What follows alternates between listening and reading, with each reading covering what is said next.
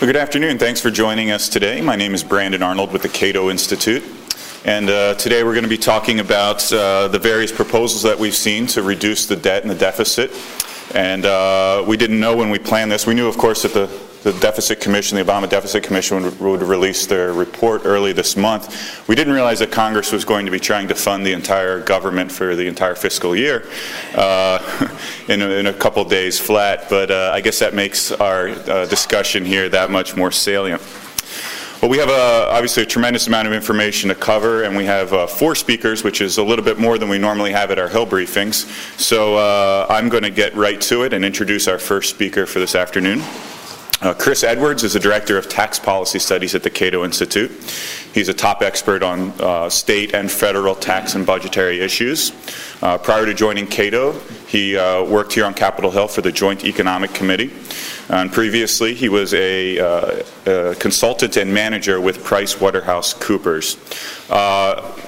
He's the author of a very good book that was published a couple years ago called Downsizing the Federal Government, which if you don't have a copy on your desk, you can let me know or my colleague Kurt Couchman there in the back know, and we'll be happy to get you one. It's a great reference guide, but perhaps even more relevant to y'all's research would be the Downsizing the Federal Government website, which is just downsizing.org. That's a Cato project that he works on with some of our colleagues at Cato, and they provide department by department look at the federal budget, programs that can be cut, consolidated, privatized. Got a lot of great recommendations when you're dealing with appropriations bills or just need some good ideas on how to get the federal budget under control. And with that, I'll turn things over to Chris. Thanks a lot, Brandon. I'm going to be pretty brief. I'm going to give a kind of an overview of the budget, and then these sort of area experts are going to tell us about entitlements and tax policy and that sort of stuff. I'm going to sort of throw some numbers at you to give you an idea of sort of the deep doo-doo we are in with regard to the federal budget. Unless spending is cut, the United States is heading down the road to economic ruin. There's broad agreement on that. The American public knows that, and of course the big message from the last election is that people want Washington to end the spending spree. Policymakers should implement an emergency package of across-the-board cuts to domestic programs, defense programs, and entitlement programs. And as Brandon said, I've detailed a lot of the required cuts at our website, downsizinggovernment.org. My plan, my balanced budget plan, that I looked through the whole budget and I sort of went for the lowest hanging fruit, the most damaging programs, and added it all up, and you can balance the budget by 2020 with spending cuts. It's sort of a counter plan to the Obama Fiscal Commission's plan. I've got bigger spending cuts than the Fiscal Commission. Basically, I cut $1 trillion from the budget by 2020, which is about a 20% reduction in the size of the federal government by that time, 10 years from now, which should be certainly doable. That would bring federal spending down to about 18.5% of GDP by 2020, which compares to Obama's budget, which is up at around 23.5% of GDP in that year.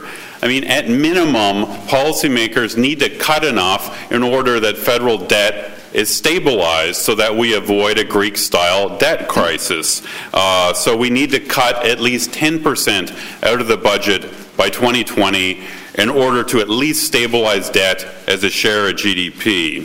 10% out of the budget in order to avert a fiscal crisis seems like a reasonable and modest plan to me. I mean, the basic math is that if you extend all the Bush tax cuts and you extend AMT relief, the economy will recover and federal revenues will rise to about 18.5% of GDP by 2020. So with revenues at 18.5% of GDP by 2020, we need to get the deficit down to about 3% of GDP by 2020 in order to stabilize debt. So 18.5 plus 3 gets you to 21.5% of GDP. That's what we need to get spending down to. Now, interestingly, President Clinton's last couple budgets had spending at about 18% of GDP. So really what we need to do is is extend all these tax cuts, revenues rise to 18.5% of GDP, and get spending down to the level under President Clinton the last few years, and we not only balance the budget, we'd start running surpluses. The problem is clearly spending in Washington. Spending this year is up at 25% of GDP, far above historic norms. And whether we aim for a balanced budget or just to make sure debt doesn't keep exploding, we need to start cutting spending. Now, this is not, spending cuts are not just about sort of budget math and deficits. I think federal spending cuts would be beneficial for all kinds of reasons. Spending cuts would expand individual freedom. They would free up states from all this top-down micromanagement from Washington, and it would spur economic growth by transferring resources out of the less efficient government sector into the more productive private sector of the economy. In recent decades, federal programs have expanded into hundreds of areas that used to be traditionally state and local, private, business or charitable activities. That is sucking the life out of the private sector in the United States, and it's creating a top-down bureaucratic society like they have in Europe. So I think cutting spending, it's not only good for the economy, it would be good for civil liberties by dispersing power out of Washington. Now, a lot of members on Capitol Hill, especially in recent weeks, they've been talking about cutting waste and cutting earmarks, and that's all fine, but I don't think the extent of the fiscal emergency has sunk into a lot of policymakers. We need to not just cut the fat from the federal budget, we need to cut a lot of the meat.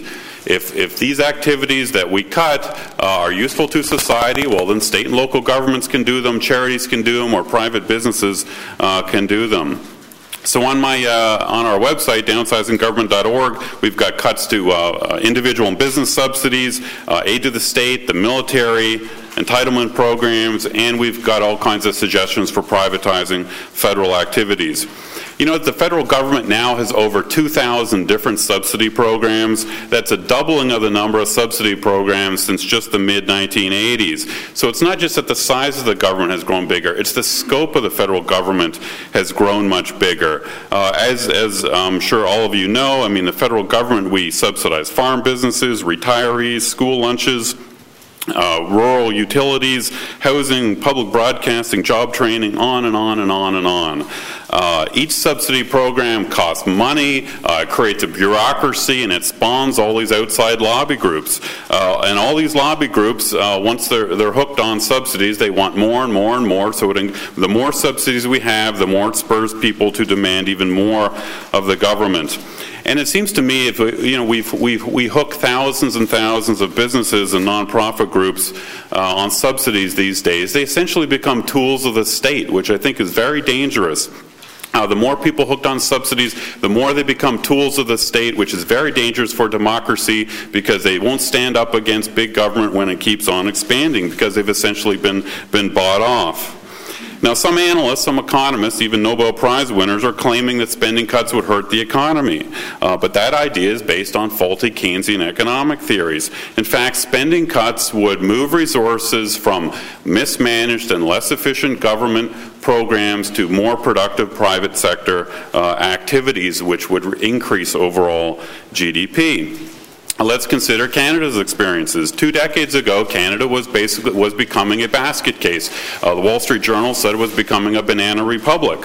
Debt was exploding, government deficit spending was exploding, but Canada turned course, and in the mid-90s, they started cutting, and they chopped 10% clean off their budget in just 2 years, which would be the equivalent in this country of about chopping $400 billion off the budget in just 2 years.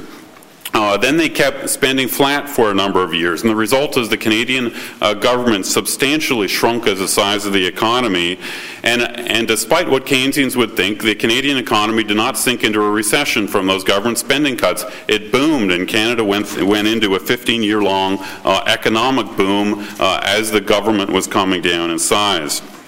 So policymakers shouldn't think of spending cuts as sort of a necessary evil to reduce the debt. As you know, there's a lot of commentary often, talks about these spending cuts as being horrible and painful and bad. They are not. I think the big fiscal mess we've got in Washington today is a real opportunity to make reforms that would spur growth and would expand freedom. Other countries like Britain and Canada have done these sort of big cuts. Dan Mitchell, who's going to be talking next, often jokes about how Europeans are kind of wussies and they're addicted to their welfare state. The big question, I think, for Dan and for all of us, have we become bigger wussies than the Canadians or the Brits, who have managed to cut their government substantially? Well, we're going to find out in coming years, and with that, I'm going to hand it over to Dan. And next up is Dan Mitchell. He's a senior fellow at the Cato Institute, an expert on tax policy. Prior to working at Cato, he actually was a senior economist over at the Heritage Foundation. We brought him over mostly to play on our softball team, but it turns out he does tax policy work as well, which is an added bonus considering he doesn't do that well on the softball field. Just joking, Dan, you're great. Prior to Heritage, he worked on Capitol Hill. He actually worked for Senator Bob Packwood as a senior economist and the Senate Finance Committee. With that, I give you Dan Mitchell. Thank you, Brandon. Always thoughtful introductions. I'm going to talk about two issues. Tax reform in the context of what we've seen from Obama's Fiscal Commission and the Domenici-Rivlin Task Force. And then I'm going to augment what Chris was talking about by looking at some real-world examples of spending restraint. On the Fiscal Commission and the Task Force, the tax reform parts of those, we really just want to grade them by what are the principles of good tax policy. Do you have lower tax rates?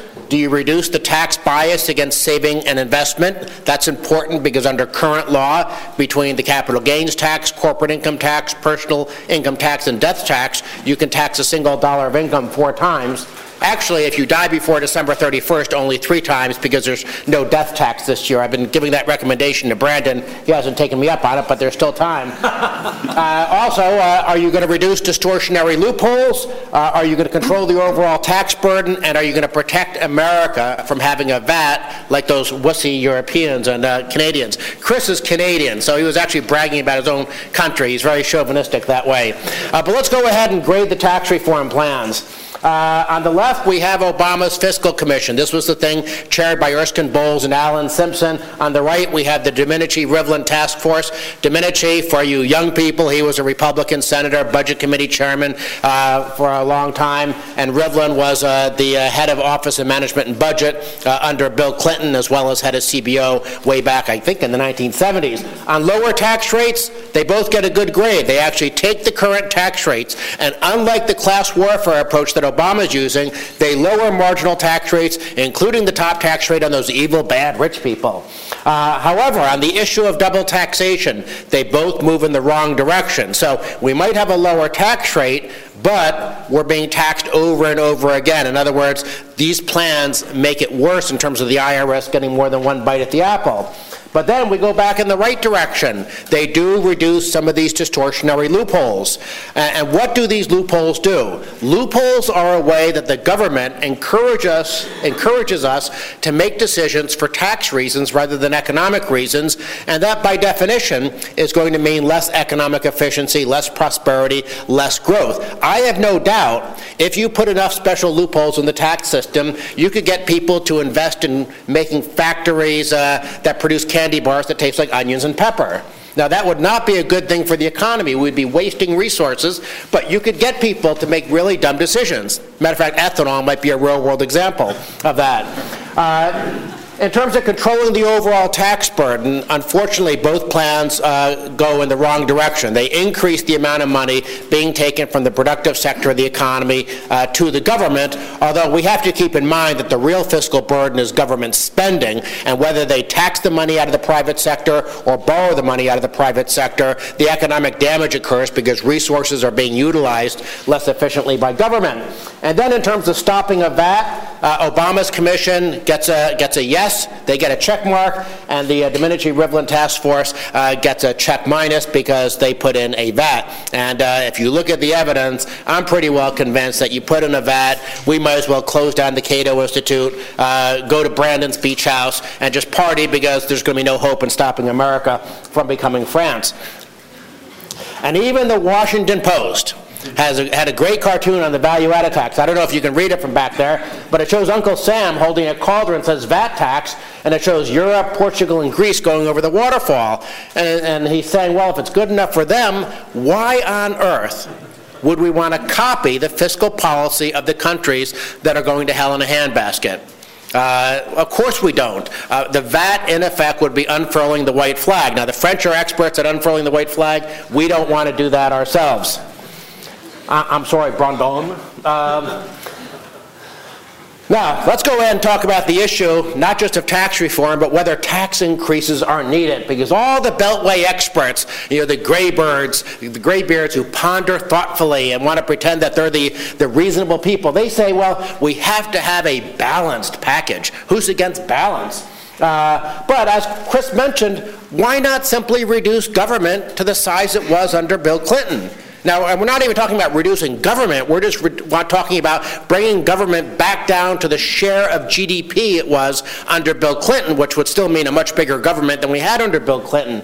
But that's really the question we're looking at. Should government grow this fast, or should government grow that fast? And unfortunately, under the Bush-Obama years, because in terms of spending policy, Bush and Obama were basically indistinguishable.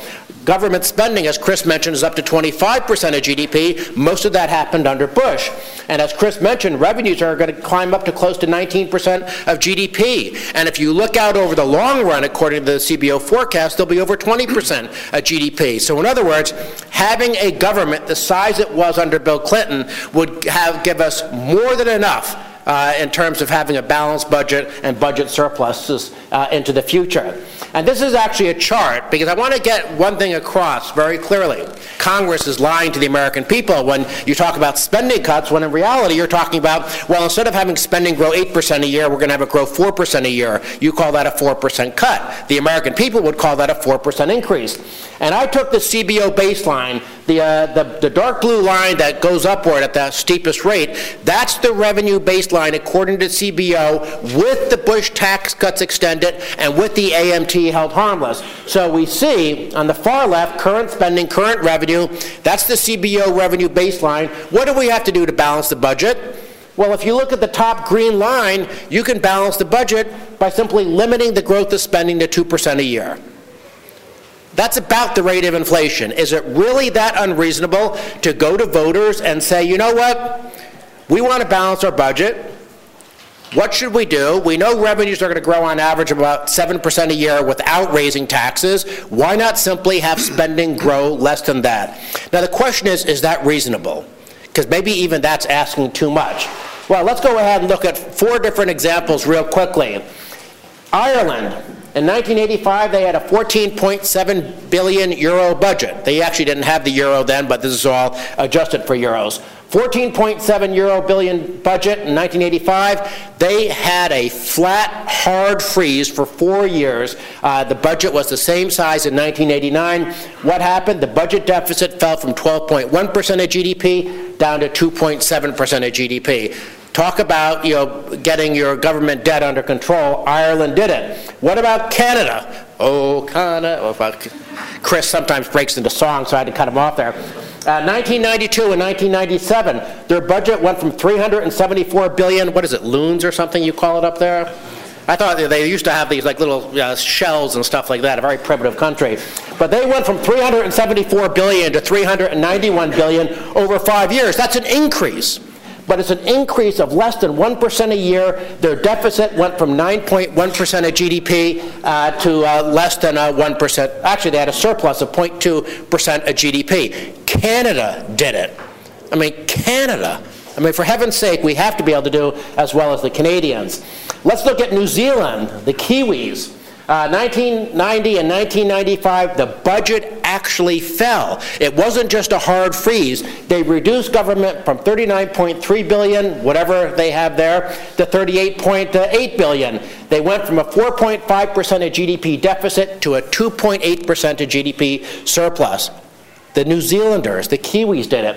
What about Slovakia? I love Slovakia. They have a flat tax. They have personal retirement accounts. It's sort of a playground for think tank people who believe in freedom. Slovakia had a budget of 11.5 billion euro in 2000. They grew to 11.8 billion euro in 2003, but that's an increase of just 1.3%, and their deficit went from an unsustainable 8.7% of GDP down to 2% of GDP. So whether we're looking in the Pacific Ocean, whether we're looking on the Atlantic, in the middle of Eastern Europe, whether we're looking to the north of us, countries all over the world have done the right thing. Even the United States has done the right thing. What happened the last time Republicans took over Congress, before they sort of thought that the cesspool of Washington was a hot tub? From 1994 to 1998, government spending grew just 2.9% a year. Now, that's more than these other four countries. But if you hold government spending to 2.9% a year and revenues are growing 5, 6, 7% a year, what happens? You go from a deficit to a surplus. And government spending, that's the key thing, goes from 21% of GDP down to 19.1% of GDP. And of course, by 2000 and 2001 fiscal years, we were down to 18.2% of GDP. In other words, all we have to do if we want to solve our fiscal problems is tell government you can't grow faster than the private economy. I don't know, how many of you are literary guys, but here's my conclusion. There's something called the Micawber principle, and it actually deals with a personal household. And the old saying, and it I think goes back to hundreds of years ago in England, is that if your income is 20 pounds a year and you spend 19.6 pounds a year, the result is happiness. If your income is 20 pounds a year, you spend 21 pounds a year, the result is misery. Well, that's my rule for government, the Micawber principle. If the private economy is growing this much, all we have to do is make sure the government is growing that much. If we do that, in the long run, we're in great shape. Unfortunately, under Bush and Obama, we flipped the lines, and government was growing this much, and the private economy was growing that much. And sooner or later, if you're on that wrong path, you wind up being France, and then 10 years after that, you wind up being Greece. And at some point, you get to the point of no return. I actually think Italy and Greece probably are past that point of no return. I don't want that to happen to the United States. Thank you.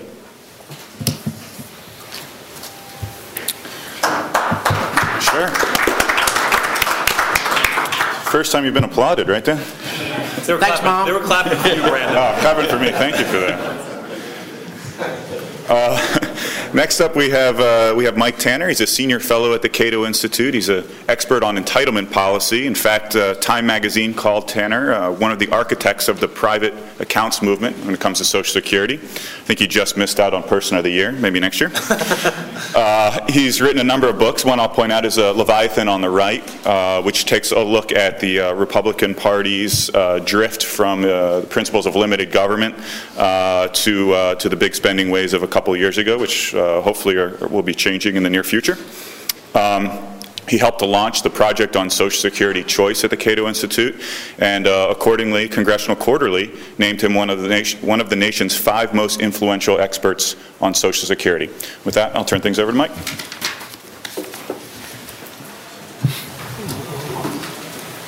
I have to say I'm probably the perfect person to follow these incurable optimists that you've just been hearing from, because my news is probably not nearly as good.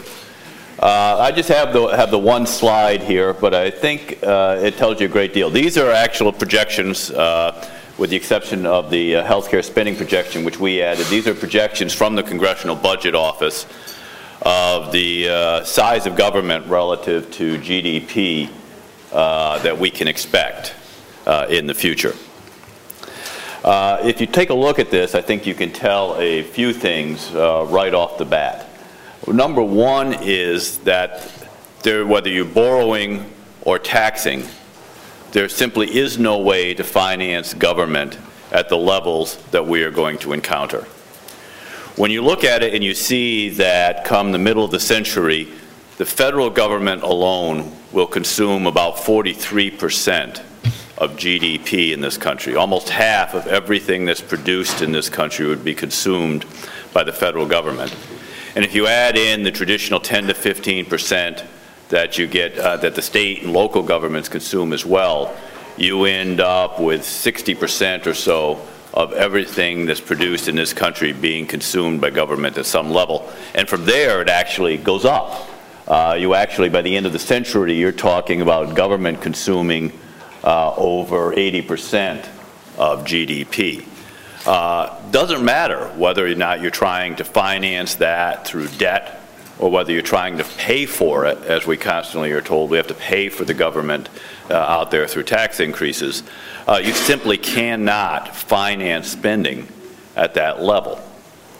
The second thing that you can see from this is that you have ultimately cannot finance or cannot cut simply the domestic discretionary programs and bring that level of spending down to something that's sustainable.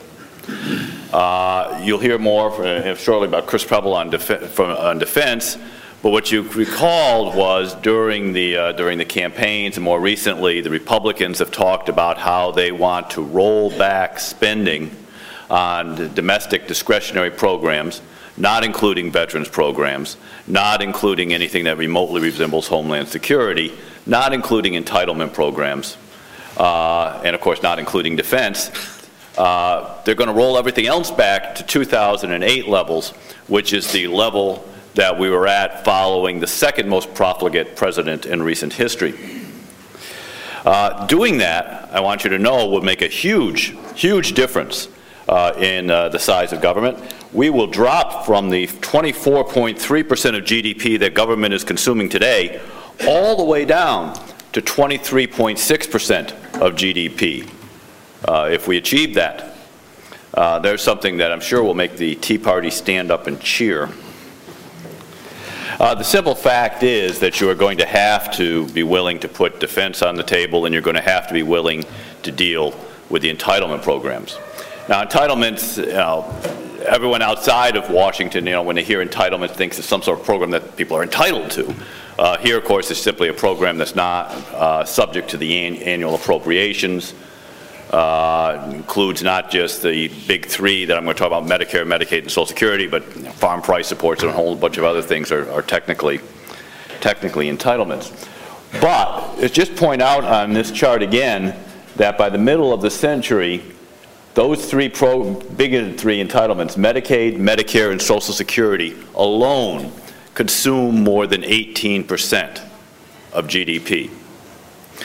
So even if revenues return to the traditional 18% level that we would like to see, you end up with a situation by the end of the century, if you don't reform those three programs, where they alone take every penny of federal revenue. That leaves not 1 cent for any other function of the federal government, whether it's national defense, Homeland Security, any other program that you might like. There wouldn't be a penny left over. There wouldn't even be money left over to pay interest on the debt. And in fact, if you just took the interest on the debt that's already committed, assuming we balance the budget hereafter and we only have to take the interest that we're paying now, you actually end up with about 34% of GDP consumed by the entitlement programs and interest on the debt, which means you could have a 14% of GDP increase in taxation, and you still wouldn't be able to fund anything in the federal government except Medicare, Medicaid, and Social Security. Quite simply, you cannot bring this budget into balance without addressing those programs. You just saw some lines talking about the holding government to a 2% growth. That is holding government to a 2% growth, and it includes these entitlements that are rising far faster than 2% a year. You have got to bring these down. And I think that one of the things you saw from the fiscal commissions that are out there is that they tried to address the entitlement programs, but I think ultimately they failed because they were not willing to deal with the structure of these programs. They tried to deal within the current structure of the programs and sort of trim around the edges, and in doing so, I think they showed just how difficult it is to really do it.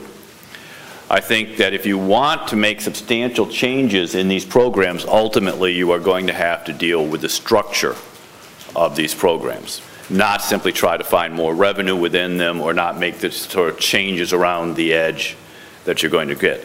As far as just bringing in more revenue, I'll throw up one other slide here if I can. This just shows you the idea.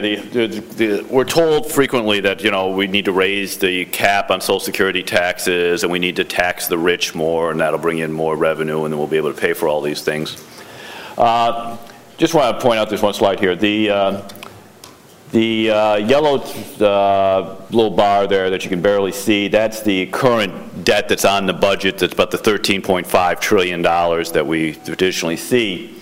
The tall blue line there includes the future obligations that are unfunded under Social Security, Medicare, and Medicaid. These are the obligations we set in terms of benefits that are set under the current schedule of law, minus the revenue that's projected to be brought in by the current tax revenue or tax levels in those programs. Exact amount is debatable, but it's somewhere in the area of around $100 trillion, a little over that, in terms of the total obligations of those programs. The little red bar there is the entire wealth of everyone in America who earns more than $1 million a year. So if you just went out and confiscated the wealth of every millionaire in America tomorrow, you wouldn't come close to making a dent in the future obligations of these programs. So I think that if the Republicans are serious next year about doing some deficit reduction, they are going to have to be willing to follow through and put entitlement reform on the table. And unfortunately, we have not seen this of late. What we did see was during the campaign season, Republicans denouncing the Democrats for daring to make cuts in Medicare.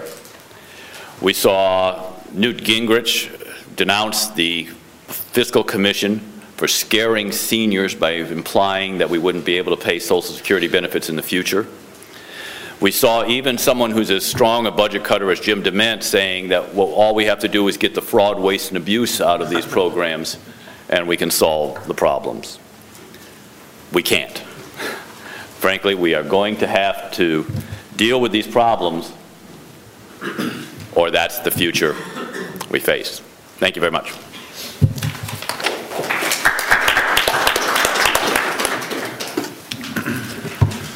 Well, finally, we have Dr. Christopher Preble. He's a director of foreign policy studies at the Cato Institute.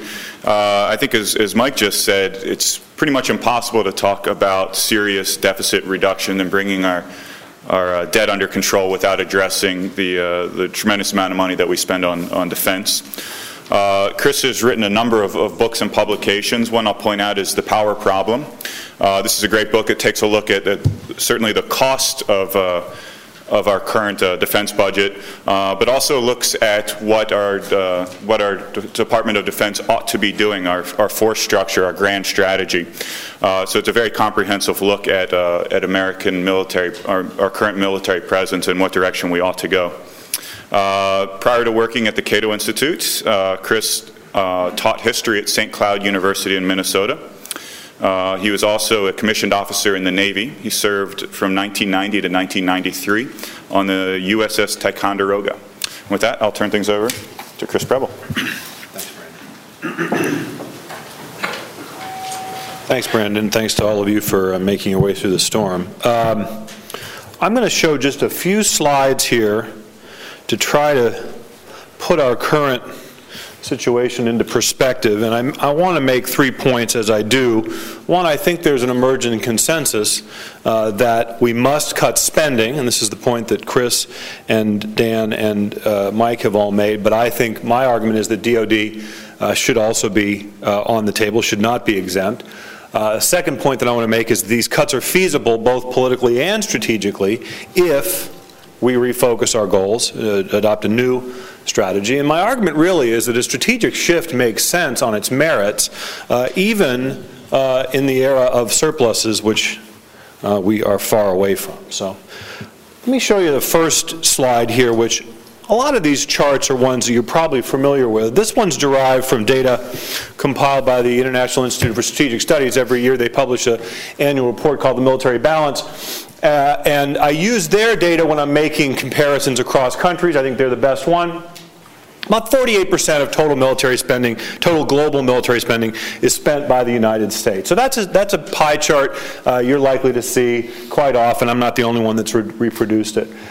This one is more mine. I'm using data from the International Institute of Strategic Studies, but I went back to their military balance from 99-2000 and then again in 2010 because I think a statistic that too few Americans appreciate is our per capita national security spending relative to what other countries spend on their militaries. Now, I do want to make a quick point about this because if you do the math in your head, if you're really, really sharp, you'll see that the first bar is about $1,500, a little bit over $1,500 per person, and now in 2008, which is the last year we have cross-country comparisons, is about $2,700. Now, I will point out that in order to get a apples-to-apples comparison, when I talk about national security spending here, I'm talking certainly about national defense budget authority, but also we have the nuclear weapons in the Department of Energy.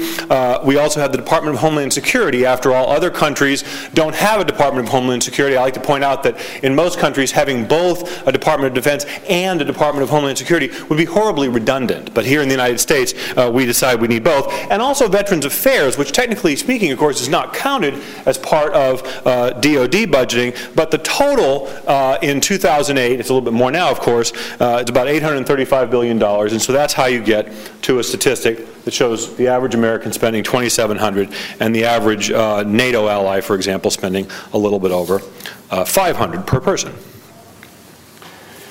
So, and the next picture I want to show, this comes straight out of the FY 2011 budget, the historical tables. That's a inflation-adjusted statistic showing that total U.S. spending on national defense, this is the national security line item in that table. And you'll note the inflection point is 1998. I get to use my laser pointer about once a year. I understand that David Petraeus is incapable of having a conversation without this, so I just bring mine out once a year. So there's the inflection point, 1998. In 2005 dollars, which is when this table is fixed on, that was about $346 billion. The 2011 number is $644.3 billion. Again, that's in 2005 dollars. If you bring it up to 2010 dollars, this is about $721 billion. That's the official statistics. And remember what I said about counting other things that are not normally counted as part of national defense. So that's where we are. That's how we got here. Okay? So then the last chart that I want to show is compiled by my friend Winslow Wheeler. I think many of you know Winslow. We've worked here on the Hill for many years. And he compiled this data from a few different sources, and I think it's important because when you look at this previous slide, you say, yeah, but a lot of this spending here is the cost of the wars, right? Well, if you look at this, Winslow's actually broken this out, and the fascinating thing is the growth of the base budget, okay, the base budget. That's excluding the cost of the wars. And by Winslow's calculations, the sum total spent over this 10-year period, additional base budget spending, amounts to about $946 billion. Okay? Leave out the wars. An additional, again, inflation-adjusted, $946 billion. So I wanted to put those numbers up there. I hardly ever use PowerPoint, and because I don't work in the Pentagon. And having done that, I want to tell you why the numbers don't really matter. Or at least why they shouldn't matter as much as you might think. Because what we spend today and where it goes is less important than why we spend as much as we do. And I think that one of the fair criticisms that Secretary Gates leveled against the various Deficit Reduction Commission plans was that they were math, not strategy. And he's right. He's right. Basically, if you look at the various Deficit Reduction Commission plans, they really shied away from proposing an alternative strategy. And the implication is that our military is going to do the same with less. Okay? Well, I don't think that's correct. I don't think that's proper. The paper that I co-authored with Ben and that we adapted for Chris's Downsizing Government website calls for doing less with less. In fact, we stated up front that to cut military spending without changing what we ask our military to do would be worse than doing nothing at all. We did that in the 1990s, and I think it's fair to say it was especially unfair to the troops and their families. We gave them more missions and less money. Okay? Fewer people chasing more missions. And that's not what we're proposing here. Instead, we're talking about what we call restraint. We do less with the expectation that other countries do more. Now, this is the part of the discussion I predict that will make some of you squirm in your seats. It usually does. See, because when I hear progressives, the left, whatever, talk about cutting military spending, I always have this sneaking suspicion that what they really intend to do is to take that money from defense and plow it into other government programs, not feed it back to the taxpayers. And so I'm a cranky constitutionalist, so I carry around this thing. It's a great gift, by the way, great stocking stuffer. And I always search in this document for the clause that says, provide a subsidy for the growing of corn, or provide a mechanism for ensuring that physicians are fairly compensated for their services. And it's not in here. I don't find it. But here's the thing. Provide for the common defense. It's in there. It's spelt that funny old English way with a C. It's in there. And this is where conservatives say, aha. See, defense is a core function of government. So you cannot treat it on the same level as other domestic programs, and especially not the same as other domestic discretionary programs. And I agree that other government programs are not on par with defense. But then I ask the question, why do other governments not see their obligations the same way? Why is it that the average American, why is that? Why does the average American spend 2.5 times what the average French or Brit spends, about 5 times what the average person in another NATO country spends, about 7.5 times what someone in Japan spends on national security? Why is that? Why? Because the United States does for them what their government should do for them. It's very simple.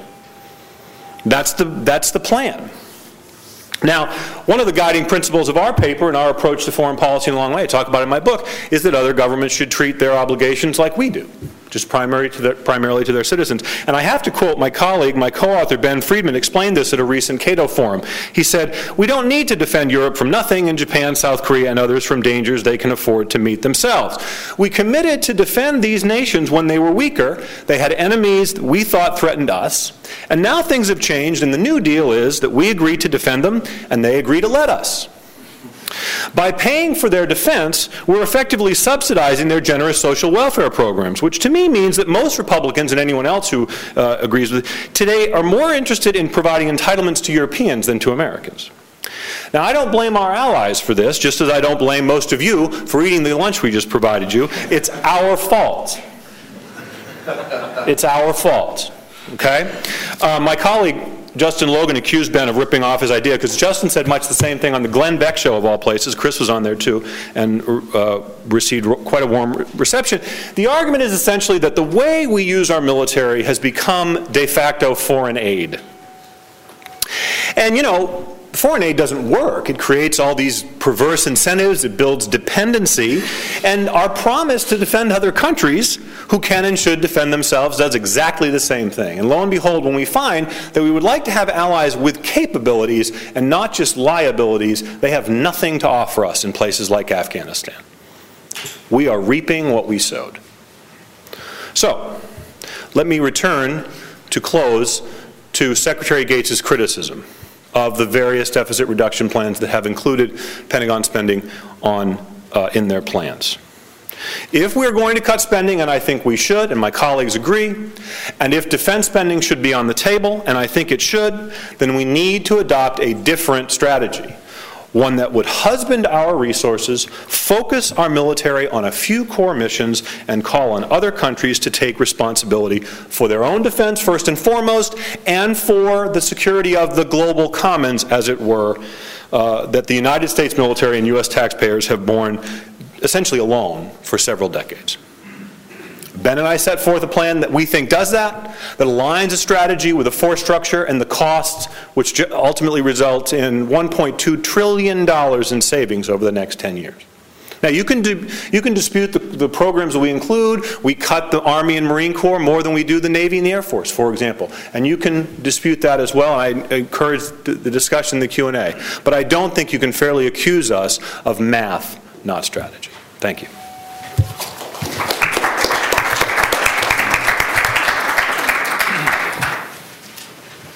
We managed to cover the entire federal budget, and we still have time for a few questions. Before we get to the Q&A, let me just once again briefly plug downsizing.org. It's the website that Chris and our other scholars maintain. Provides tons of recommendations on how to cut the budget. Again, I mentioned earlier, a department-by-department look at areas that can be cut, privatized, or otherwise done away with. It's also got a budget on there that Chris put together to bring the federal budget into balance. It's got a blueprint for that. So a lot of great resources there. Please do check it out when you get back to your offices. And with that, we'll go to Q&A. Please try to keep your questions brief, and feel free to target them to any of our panelists. And we'll try to get to as many of you as we can. We'll start right here. Hi, it's Eric Watson from The Hill.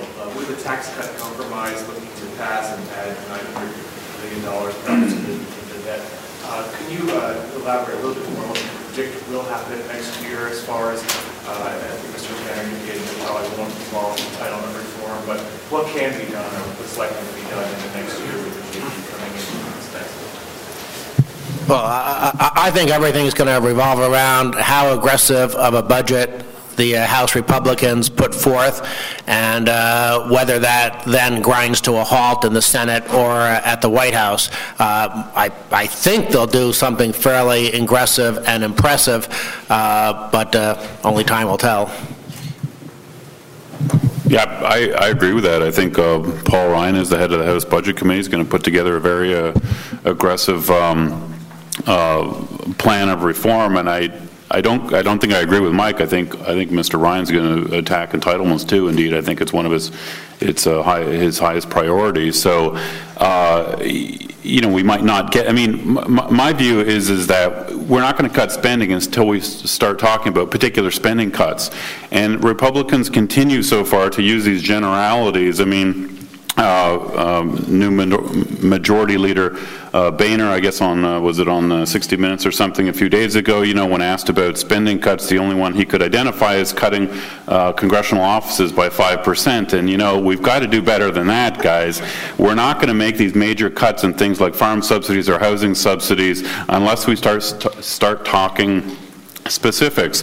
And to give you, an example, I mean, Ronald Reagan came into office and he didn't sort of pull his spending cuts that he proposed and somewhat successfully got enacted sort of just out of his back pocket. There was wide discussions during the 1970s on some of the cuts that he was able to ram through, like cuts in aid to the states was discussed by the GAO and other experts for many years before Reagan, was able to grab onto that and push those cuts through. So you got to talk about spending. Welfare reform is another example. I mean, there was a decade or more of discussion about reforming welfare before it finally actually, was achieved in 1996. So Republicans have to talk about specific cuts if we ever want to get specific cuts. Let me say, I do think Paul Ryan's going to take on entitlement reform. He's got some very good ideas. If you looked at what he did in the Ryan Rivlin proposal on Medicare, which basically cap Medicare spending and allow people to take that money on their own and go into the private insurance market, I think is a terrific idea. His proposal in the roadmap for Social Security reform, a little bit less than what we would probably do, but I think it's still pretty dramatic, pretty aggressive. The question is, well, how much support he's going to get. I did notice that only 13 members co-sponsored the roadmap when he tried to introduce those proposals before. And the other big question is going to be, I can tell you, if you want to see how aggressive they're going to be next year, let's see what happens with the omnibus. Right now it looks like a number of Republicans are going to vote for the omnibus in the Senate. And if they do, that shows they're not really serious about any sort of deficit reduction. I think all the way in the back there. I have a question for the last speaker, both answer charts. They're very informative, and it seems that there's somewhat a consensus forming that it is large than some of the just to look at it,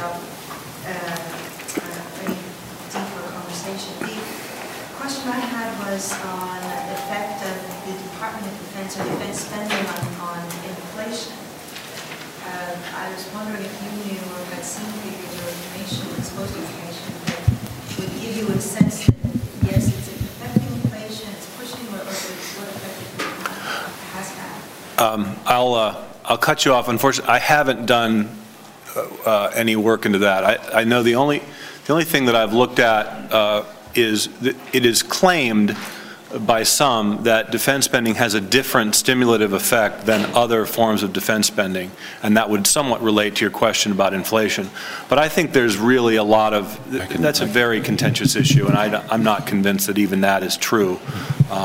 Some people like to say that some Republicans like to say that defense spending is like an honorary member of the private sector, and I don't really think that's true. I think it's just another form of government spending. It is one that is an essential part of an essential function of government, but I don't think you can. I'd be surprised if there was a significant different inflationary effect from defense spending relative to other domestic spending. Let me just add something quickly on that. The only way government spending can be inflationary is if it's financed by debt and the central bank then monetizes the debt. Of course, you could have inflation with no government debt at all. Inflation is a monetary phenomenon. If the central bank is creating too much money or too much liquidity, that can wind up with inflation or with asset bubbles or something like that. But it's not government spending that causes it unless the central bank uses deficits as an excuse to monetize that debt. That's really more of a problem in the developing world. We tend to do bad monetary policy for Keynesian reasons. Although I must say, there's a difference. It's an interesting question because there's a difference between general inflation, which Dan was talking about, and inflation, localized in particular industries and the like. There's no doubt that government spending on healthcare causes healthcare inflation. Government spending on education subsidies causes education inflation, higher tuition rates, and the like. So Dan's right that overall general inflation is a monetary phenomena, but part of the problem with federal government spending on areas like healthcare and education is it causes inflation in those industry areas, which makes it even harder for the private sector, for consumers, to buy market-based, products. So, inflation is a problem with the government. Yes, sir. I'm intrigued with sort of the discussion with Bancher about optimism versus pessimism, et cetera.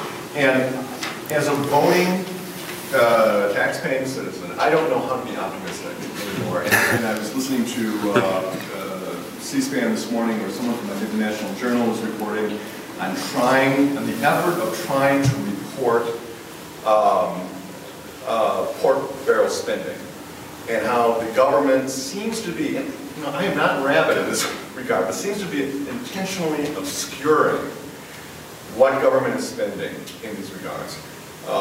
That is, they won't put out in the current spending tax policies, tax plans, what actual pork spending is in place in the appendix in a way that can be reported, in a way that can be looked at through a single spreadsheet or something like that. How can we be optimistic about any of the chance of government reducing spending in the way that it's proposed? I agree that's a very serious problem, and let me cite the UK as an example, because you remember I was talking about, it's all about these cuts are really nothing but reductions and increases. All this talk about big, savage, draconian budget cuts in the United Kingdom, their budget's increasing 4.2% next year, twice the rate of inflation. Governments mislead voters all the time. Information is hard to get, deliberately confusing in order to make it possible for them to cover their tracks and have their cake and eat it too. I would recommend check out the work that Jim Harper has done for Cato, in particular on government transparency. He's done a lot of work on this particular issue, and particularly the earmark issue and the spending issue and how it should be posted and where it should be posted. So there's some good work that he's done on this. I'll give you, Dan mentioned that I grew up in Canada. I'm an immigrant here 20 years ago, and when I left Canada 20 years ago, there was a very much a big government spending, high deficit kind of culture, socialistic is what it was, and that has radically changed. And so I think thinking ahead, I think members of Congress 10 and 20 years from now are not going to be the same type of people we have now. For one thing, I don't think it's going to be the type of person who runs for Congress now and traditionally has loved spending. They want to get into Congress so they can spend. I think 10, 20 years from now, or for the next 10 and 20 years, it's going to be less and less fun being in Congress because you're not going to be able to spend those goodies around. So I think the culture of the institution has changed, just like it has changed over the last half century. The culture in Canada has changed dramatically. They have a very anti-deficit culture now, all the parties on the left and the right. So and I think Thatcher really dramatically changed British culture. So I think that probably will happen here. As the crisis gets worse, you're going to get different people in Congress. People will get more serious. So that's my optimistic spin for it. Other question? Yes, sir. Do you think the tax side of it has to be a part of the mix, especially some of the taxes that people are now starting to look at and equating with spending, like the ethanol, what's in the tax bill today on the House floor, the ethanol tax extension, the energy tax extensions, all those things, do they have to also do with that? I think tax loopholes can be just as distortionary and economically damaging as direct government spending programs. But since my goal is to control the size of government, I want to get rid of those loopholes to finance lower tax rates as part of tax reform. And then I want to deal with the real problem, which is government spending, by simply putting it on a diet. Again, private economy grows 5% a year, make sure nominal government spending grows 2 or 3% a year. When I look at this idea that, we just all need to sit around the table and come up with a deal, part spending, part revenue, I'm sure you all probably saw that Charlie Brown cartoon strip where Lucy holds the football and tells Charlie Brown, come on, kick it. And Charlie Brown, no, every time I do that, you pull the ball away and I wind up on my back. And of course, in the cartoon strip, she seduces Charlie Brown into doing that. Well, that's what these budget deals are. 1990, we traded higher taxes for higher spending. 1982, we traded higher taxes for false promises of lower spending. It never works. Our problem is government spending. Let's just deal with government spending. And then when we get that under control, or as we get that under control, let's make our tax system not so punitive and destructive to growth. Other questions? All right, well, thank you so much. We go sneak one more in there. Just one quick question. In the chart that proposed capping balancing the budget by 2020 with a 2% spending cut, 2 questions. First, did that include AMT fixes and increasing tax cuts? Did it include stuff like tax extenders and the dock fix? The other question was, what's the implied annualized cut from planned spending? So if it was a 2% spending increase, was it an 8% planned increase annualized over those years, or 6%? The baseline I put up was just AMT and the Bush tax cuts. I don't know how big extenders would be, so maybe I committed a sin and had a little bit of a tax increase built into my baseline, but it would be very, very trivial in terms of what it means for the numbers. I don't know right offhand what it would imply for, was the current baseline, is it 6% annual spending growth? I would guess that might roughly be what we're looking at in the baseline, but I don't know right offhand. But you can just go to cbo.gov and pull it out. It's very simple. The numbers are all there. And again, none of this means that it's easy, because as Mike was talking about, if you're going to say total government spending grows 2% a year, that almost surely necessitates that you're going to do something meaningful on Medicare and Medicaid. You can't get there any other way. But I don't want politicians saying, we can't cut $3 trillion, therefore we have to raise taxes, when the American people will actually think, they're going to cut $3 trillion. I want the American people to understand that we can balance the budget if we hold spending to 2% growth, and if we want spending to grow faster than that, that means we have to have higher taxes. I think that choice, if the American people understand it correctly, is more likely to lead them to decide that, no, we don't need higher taxes, we just need a little bit of fiscal discipline. And we had those examples of 4 different countries, 5 if you include the U.S. in the mid-90s, that have done it. You mentioned the dock fix, and I just wanted to throw this in because we're having this discussion about the optimism, pessimism, or the seriousness of addressing spending. I don't know if you realize what the Senate just did on the dock fix. In order to keep the health care cost bill down, they assumed that there'd be a 23% cut in Medicare reimbursement, which no one believes would ever take place. and now they're beginning to slowly repeal that 23% cut. The Senate just postponed it for 1 year at a cost of about $16 billion. But don't worry, they paid for it. Now, how did they pay for it? They paid for it out of subsidies that are going to be included in the 2014 of the Obamacare. So they're going to spend the money this year and pay for it out of spending cuts and subsidies that are going to occur in 2014. But they're not actually going to reduce the subsidies in 2014. What they're actually saying is that people who are overpaid subsidies in 2014 will be required to pay back part of their overpayment. So people who should never have been subsidized in the first place will be asked to repay part of what they shouldn't have been paid. And then that money will then be used to repay the money that they borrowed to spend this year to subsidize the doc fix. And it passed 99 to nothing in the Senate. And then we ask, are they really serious about controlling spending? So I guess we will adjourn on a pessimistic note today. Well done. Thank you very much for joining us.